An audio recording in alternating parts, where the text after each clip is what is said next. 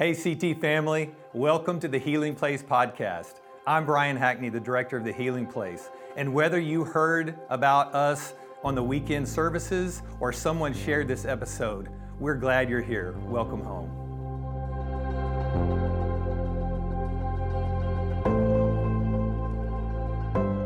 So we've been talking about intimacy in our podcast, and I love this episode because Ross and Spoonie talk about how we can talk to our children about sex. It's really for maybe a younger audience, and so if you're young parents and you're raising your kids in today's culture where they're hearing about sex, at Netflix and at school, I believe it's a timely episode where they talk about how you can talk to them proactively before they hear it somewhere else. I also love how Ross dives into the Enneagram and how that can really help intimacy between spouses. When you're struggling to know kind of how they tick and how they think, the Enneagram can be such a great tool on developing and growing intimacy. So enjoy this podcast today. All right, here we go. Hey, Spoonie. What's up, Ross? How are you, sir? I'm good, sir. Welcome back to the Healing Place podcast. Yes, glad to be here with you, man. The big man has left the building, which means we get to do whatever we want this episode. Let's go. He's going to regret having just me and you on here. I know. Brian's going to have to jump back in. But no, man, I'm excited to have this conversation. They threw us here to talk to the young people, and I guess they think we're young, so I'll take that. Well, you are for sure. But no, I'm excited for us to talk. Yeah. But before we get into, we've been talking in this Yada series about relationships and intimacy and closeness and what God's design for relationships is like. And we're going to continue that conversation today and talk through some of those aspects. But first, tell me about your marriage, how long you've been married, and what. In what ways are you and your wife the same, and in what ways are you and your wife different? So me and Denise have been married for 27 years, man. Wow. I met her when I was about 18 and a half. Wow. And we have a huge kind of dynamic with our church. And at the time when we met, our church's fellowship. And so but everybody knew everybody, so. But we're a lot alike. We love to laugh. Like, dude, we'll sit up and, earlier we were discussing in one of the earlier episodes of our podcast about social media. Yeah. So we've learned to use it for our benefit. Yeah, and so we like it. And so we... You saying you laugh at people on social media? Oh, my... Man, let me tell you something. That's the best entertainment. I mean, come on now. Like that... That's so good. That latest Bernie Sanders meme, dude, that is... that's priceless. That's so good. Anyway, so we love doing that. And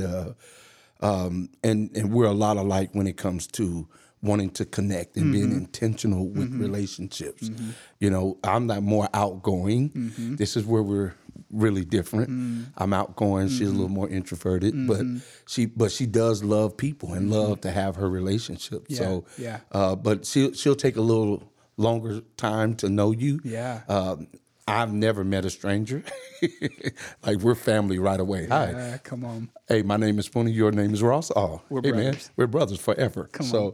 But in that regards, that's where we're a little different, But for the most part, man, the longer, when you start getting to that 20-year mark there, Ross, you're basically one whether you like it or not.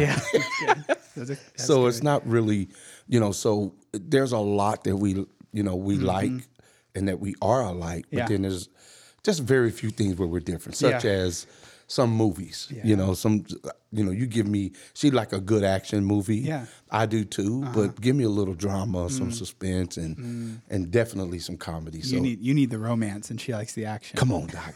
Sir. Yes, sir. Me and Michelle is my wife, and we've been married for 7 years. The last podcast, I was embarrassed because I didn't have the year at the top of my mind right away. But we've been married for 7 years. But we've been together since we were in high school. We went to high school together, and then went to college together at Oklahoma State. Go Pokes! Cool, yeah, And man. and then we've been married for 7 years. Have Awesome. 2 kiddos, and I'd say the way that we are alike is that we like to give each other a hard time. We like to poke at one another and have fun that way, joke with one another, and you know we've got similar. We both have pretty similar values about family and about friends and what we would like to see in the world. But I'd say that I see more differences as we're getting further along in our relationship. I mean, she's definitely more of a homebody. She would be happy if we stayed at home 24/7, and I like to go out and do things, which is hurting me in COVID times. But Yeah. She definitely has like a really close group of friends that she connects with, and I like to be friends with everybody, you know. right. So I'd say, but we're both pretty reserved and laid back and go with the flow. I'm more level-headed, I would say, and she's a little bit more. She will be able to react to things more readily than I will. So she'll say that I don't take any initiative, and I'll say that she maybe reacts too quickly to things without her being here to be able to speak for herself. But anyway, so that leads us into kind of the differences. The reason I wanted to talk about that is just the differences between the way that men and women see intimacy or the expectations that we have around intimacy. So what do you think are the ways that either you and Denisa or men and women that you meet with, or just ways that you see in the world that men and women see intimacy differently or expect intimacy differently? Well, you know, for men, you know, we see with our eyes. First thing you say. That's right. And it's like, man, she's hot. Yeah, you know that's what I mean? right, that's And so, speaking of hot, you know, women, guys are looking in that aspect, you know, it's what we're drawn to. They're attracted to what they see. And so they want to get to know. And a lot of times, unfortunately, we tend to look at it from that point of view because of our peers. Yeah. Locker room, if you play football, basketball, whatever the case, your buddies, whatever. It's what you heard. But I believe that that's where guys look at, you know? And I believe, I heard an old joke my grandfather used to say a little bit, and where the word woman came from. And he said when Adam saw Eve, he said, whoa, man. So, That's good. but that's where men, you know, we see. And I believe women, is hot as well. They see us, but it's different. They're ready to be what I call, when you say hot, honest, open, and transparent. Women are ready for that. That's good. They're ready. Preach. They see us, and it's like, oh, he's hot. So they're ready to get to be honest. Hey, this is where I am. This is where I'm coming with it. They're ready to be open, you know, to let you know. And they're ready to be transparent on what they want, what they, you know, That's good. what they feel that they want to gain from this relationship. Yeah. That's Even really if it's good. just a friend and it can go somewhere, you know, and so I believe that's the two differences. Yeah. What do you think? That's good. I mean, I think even taking a step back, when you look at how intimacy is portrayed, we talked a little bit about this in the last episode, but how maybe we grew up or the ideas that we got from outside of the church or our life about intimacy, and what that means. You know, a lot of times that meant just sex or just, you know, physical intimacy, when there's so much more and so much more depth to what intimacy is. I love, there's this old, do you remember the Numa videos from Rob Bell? Okay. Rob Bell did these Numa videos that were kind of cheesy 90s videos, but they were part of my youth group experience. But there's one that stuck with me and that I still share today with whenever I'm sharing with premarital couples, and it's called Flame, and it's all about love and intimacy, and kind of reframing what intimacy is from a biblical perspective, from a scripture perspective. And Rob Bell talks about the book Song of Solomon and how kind of crazy it is when you read it, how Yes. racy it is when you Yes. actually see what they're talking about. Yeah. But he says that in that book that there's 3 Hebrew words that can be translated to the English word love. And one word means friendship, one word means commitment, and one word means like sexual desire.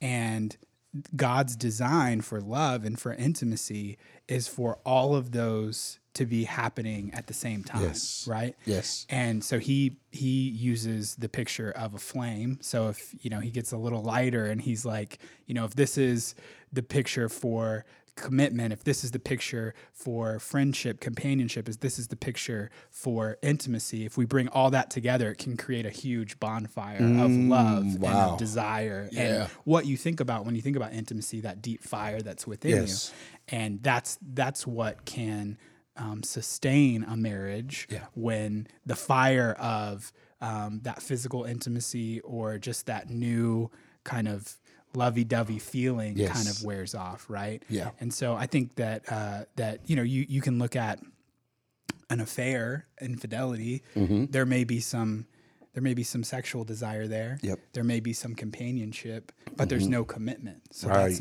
that's not the full expression of what love is.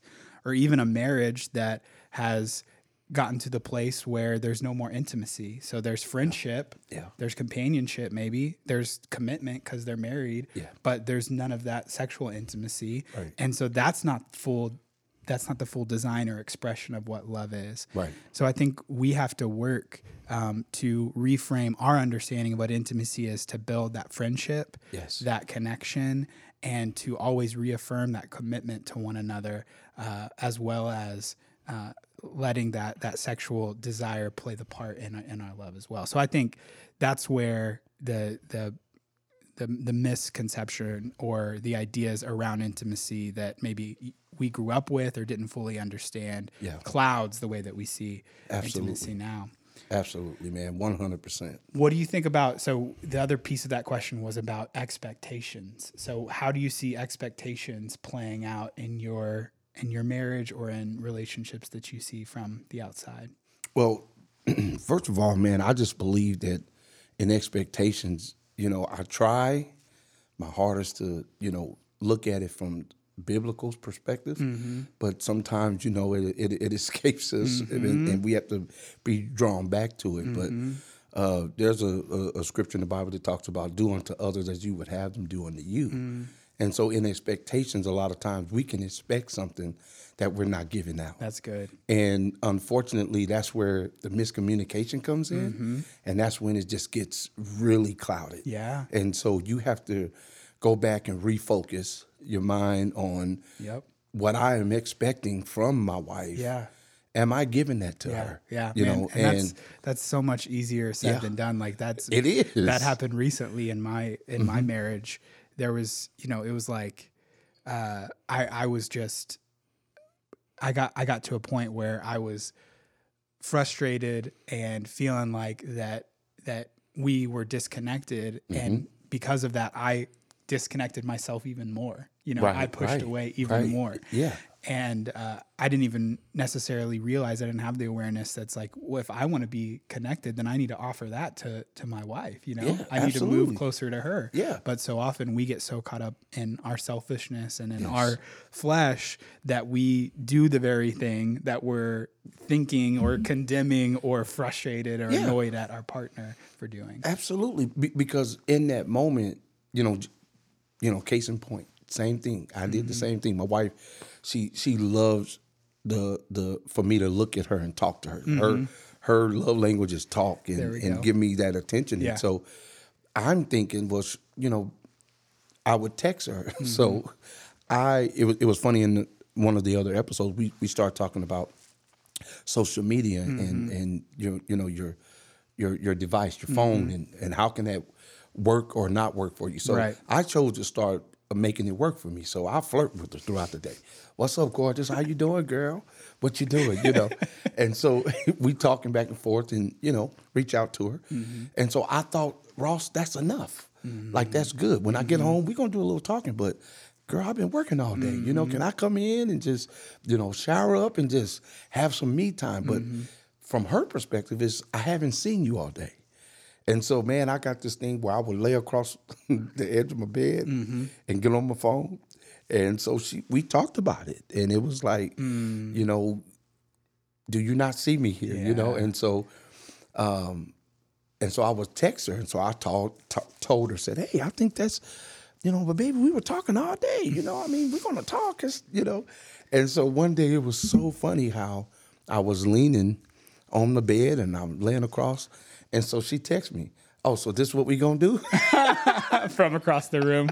That's good. Yeah, so, but it, like you say, sometimes, you know, we're expecting something and we're not realizing that what's happening in that moment. So, for sure. So, yeah, I mean, I just think that, man, really, really just taking the time to do your best at it and you guys do it together. Yeah. That's another thing, man, is that the expectation. Yeah. Will we expect together? Yeah, for sure. Because sometimes, you know, you know, if you're expecting something and it's not happening, and I've just told you. Yep. Now the other party gets to wait to see if you're going to do it. Right. Well, what if we help and work at it together? Yeah, yeah, and that, I mean, I think what you said right before, working together is important whenever you say what your expectation is. Yes. Because so often our expectations live in our head. Yes. You know oh man, so good. Dude. We just absolutely. We feel like that our partner should be living up to some standard, or even friendships, or in our relationship with God, that there needs to be there because we do this, or because this is the way that we saw things operate when we were kids, or because we've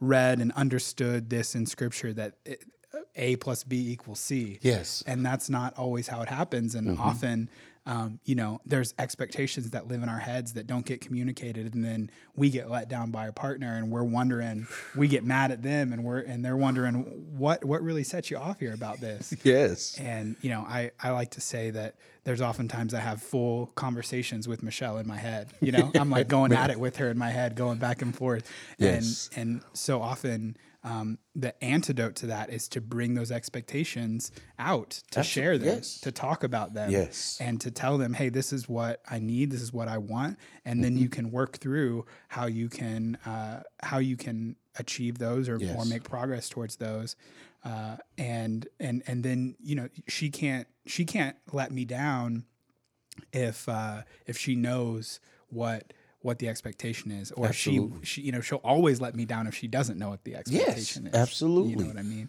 So I think that a lot of our disappointment can come from those unmet expectations. So good, man. We talked so you mentioned love languages. Yes. And I think that's something that has been helpful in my relationship.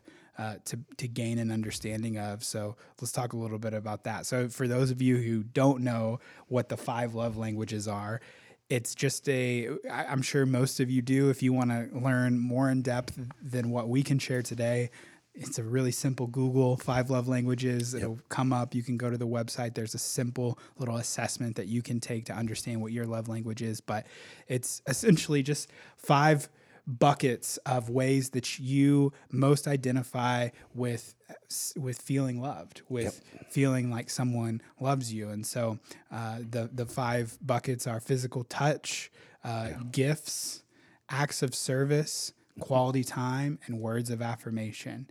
And so most of the time you and your partner have a different love language, and that's what causes conflict, is that the way that you receive love or feel love is different than your partner's. Yes. And our tendency is to give love the way that we want to receive it. And when your partner isn't receiving that, you know, it's almost like you're talking in different languages. That's the nature of why this kind of wording was used, is because we need to learn to speak each other's language.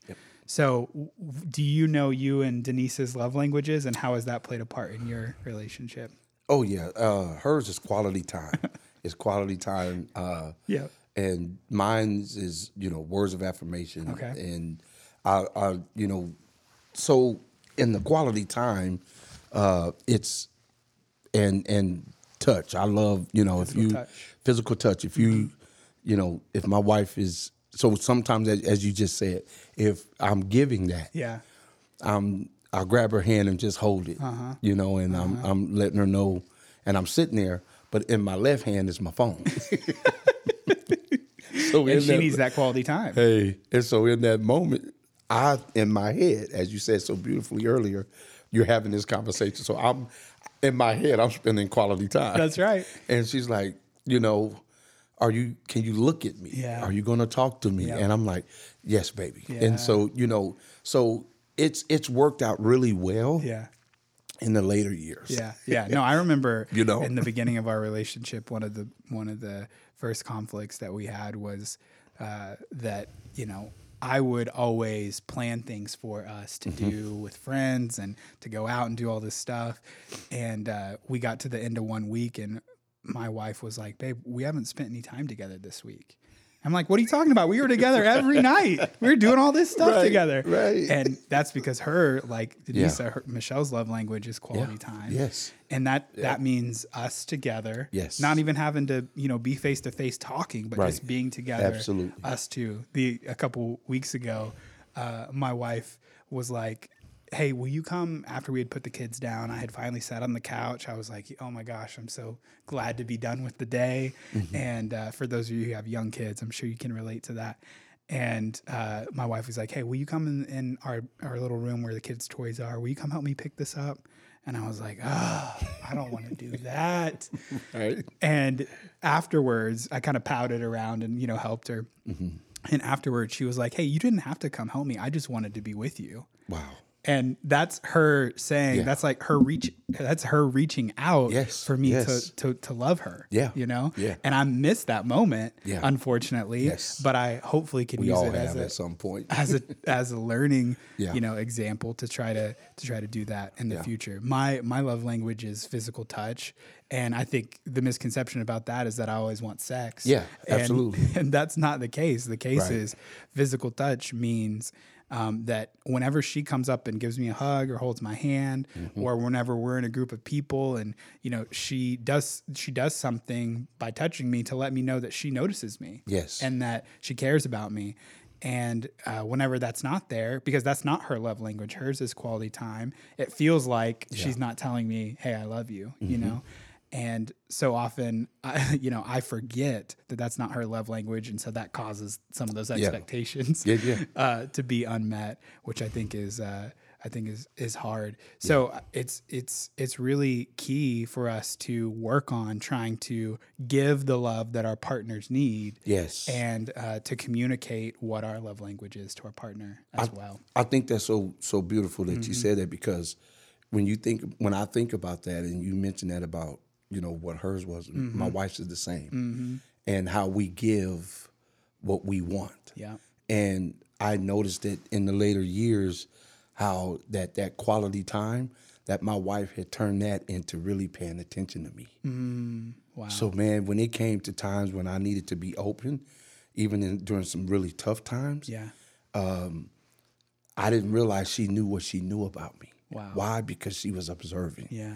She wanted that quality time, so she was studying me. Yeah. And so once I realized that, man, it just opened so much more up, because I was willing to understand that, wow, that's been your love language, so you've been really paying attention to me. Yeah. And so the quality time, it made me be willing to hear her more. Yeah, so it's awesome when we come into these revelations down through, you know, in seasons, out of seasons of whatever it is. But the main point is growing with each other. Yeah, yeah. Yeah. And, you know, I think circling back to kind of this big idea that we're looking at in this series is knowing, you know, learning about your partner is pointing towards yada, to know, right? To know our partner. Yeah. And intimacy is all about how we can continue to know. And another tool that's been really useful in my marriage has been the Enneagram. Yes. And it's gained a lot of popularity, and I've been able to help share that with a lot of people at our church.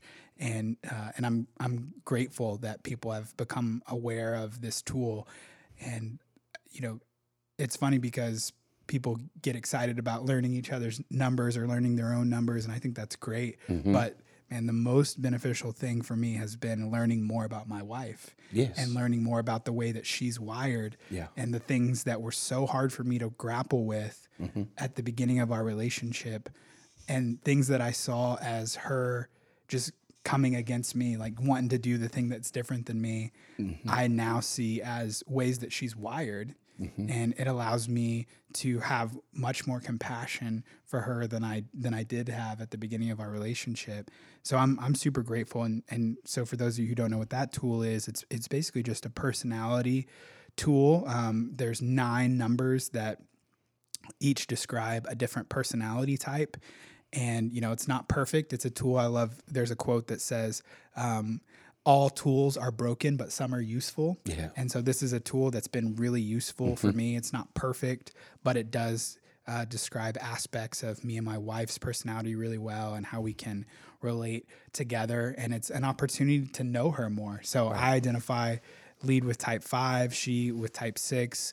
And so that there's ways that we are really compatible in that, and ways that we come against each other in that a lot. And it's been a really great tool to know one another better. What about you guys? Oh man, that's the very same. Yeah. I mean, it's been a deal where I get to know my wife, you know, and look at her, what her Enneagram is, or what that personality is. Yeah. And I've used it for my benefit. Yeah, You know, for sure. because with hers, it was just a deal. And so I would kind of go back and forth with her. And then finally I started just going, wait a minute, let me take some of that and see if I can use it. And it has certainly benefited me in my future, and even my now relationships with just other people. Yeah, You know, for sure. and even, and most importantly with her. Yeah. Because now I understand how she's wired. Yeah. I understand how she thinks. And so, so it gives it, I mean, and then also it allows her to be her. Man, I'm gonna just be honest. I was born and raised a PK kid, and I was a musician. So when we got married, you know, for a long time, my wife was Spoonie's wife. You know, literally, some people would say that. They wouldn't say her name, and it wasn't that they were being evil intent, but when we moved and when we were able to really get, that really affected her. So it helped me understand and look into how she was looking at things. And when I came into the knowledge of the Enneagram, that, you know, she was just, it wasn't that she was just being mean. It was really something that helped me understand how she was wired, which filtered back into that quality time. A person of quality, they want you to know them just as well as they want to know you. Right. And so just being called Spoonie's wife, not even my name, something that small can actually, you know, really affect a person. So yeah, it's been a great benefit, you know, in understanding each other. Yeah, for sure. And knowing each other. I always tell couples in premarital class, whether it's, you know, the BuzzFeed article that's telling you what animal you are, or whether it's something as deep as the Enneagram, or whether it's love languages, any opportunity to know your partner better, to grow in friendship with them, is always going to be beneficial. You know, it's always going to help your relationship. So I think that's really good. Okay, so here's here's an off script question. Okay. If you could go back to 20-year-old Spoonie, you know, in the first few years of marriage, or first, you know, few before marriage started, what advice would you give 20-year-old Spoonie? Dude, that's an amazing question. Wow.